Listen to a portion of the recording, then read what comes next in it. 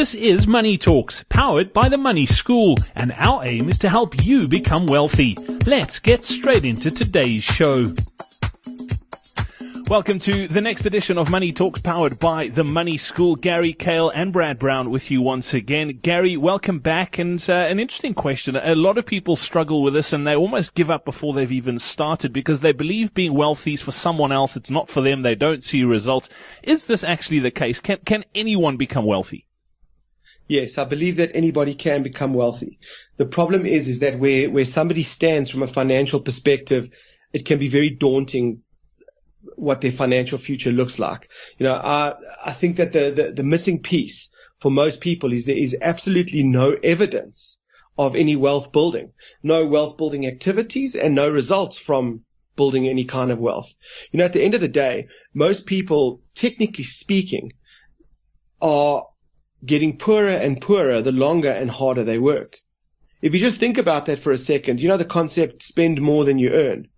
Everybody knows they shouldn't spend more than they earn, but they don't actually understand the financial impact of what that actually means. And that's why that it's almost a bit of a euphemism in the financial world.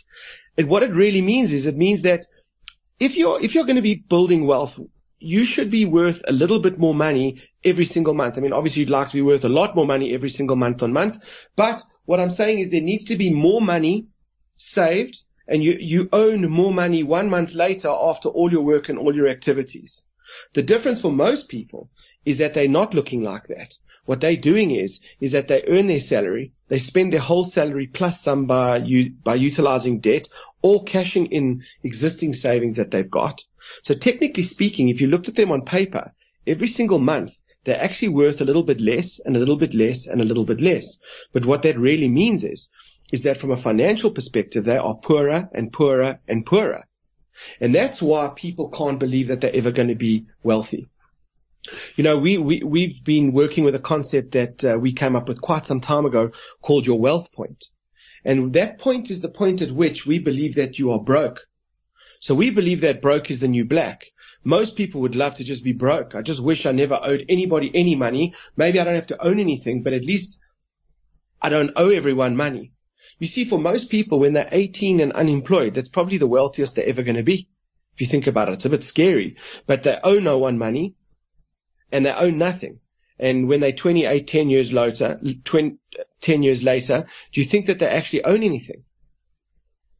They actually just owe more money. And when they're 38, what a youngster looks at says, well, you know, the person's mature, he's grown up, and he knows a lot more about money. So yes, he should be wealthier. The answer is not even close to that. The reality is that the way the person manages money when they're 20 or they're 22 or they're 25 or they're 35 is the same. They don't really understand how to manage money unless they formally go and learn about money and understand how to manage it every single month and how to build wealth. So what's really happening is that people are overspending, which means that they're just getting poorer and poorer every single month. So now you say to them, do you believe you're going to be wealthy? And they're like, absolutely not. I believe I'm going to get poorer, because that is what their reality looks like. So here's the good news. The good news is that if somebody just stops spending more than they earn, and all they do is start trying to work within the lines of their salary and just stop going backwards, they certainly can just start going forwards. You know, we've mentioned on previous podcasts how to save more, how to make savings easier by paying yourself first. And the bottom line is that if somebody's in a serious amount of debt, they've got to go into debt elimination mode. They need to learn from us, or wherever they choose to, how to get themselves out of debt or work with a professional debt elimination company and get themselves to that wealth point where effectively they are back to zero. And at the end of the day, from that point onwards, just start making sure that they take money out of their salary before the spending starts, so that gradually what happens is that even if they're saving just only a few $100 every single month on month, their position is wealthier, wealthier, wealthier. May not be by much, but I can tell you now that's where it starts.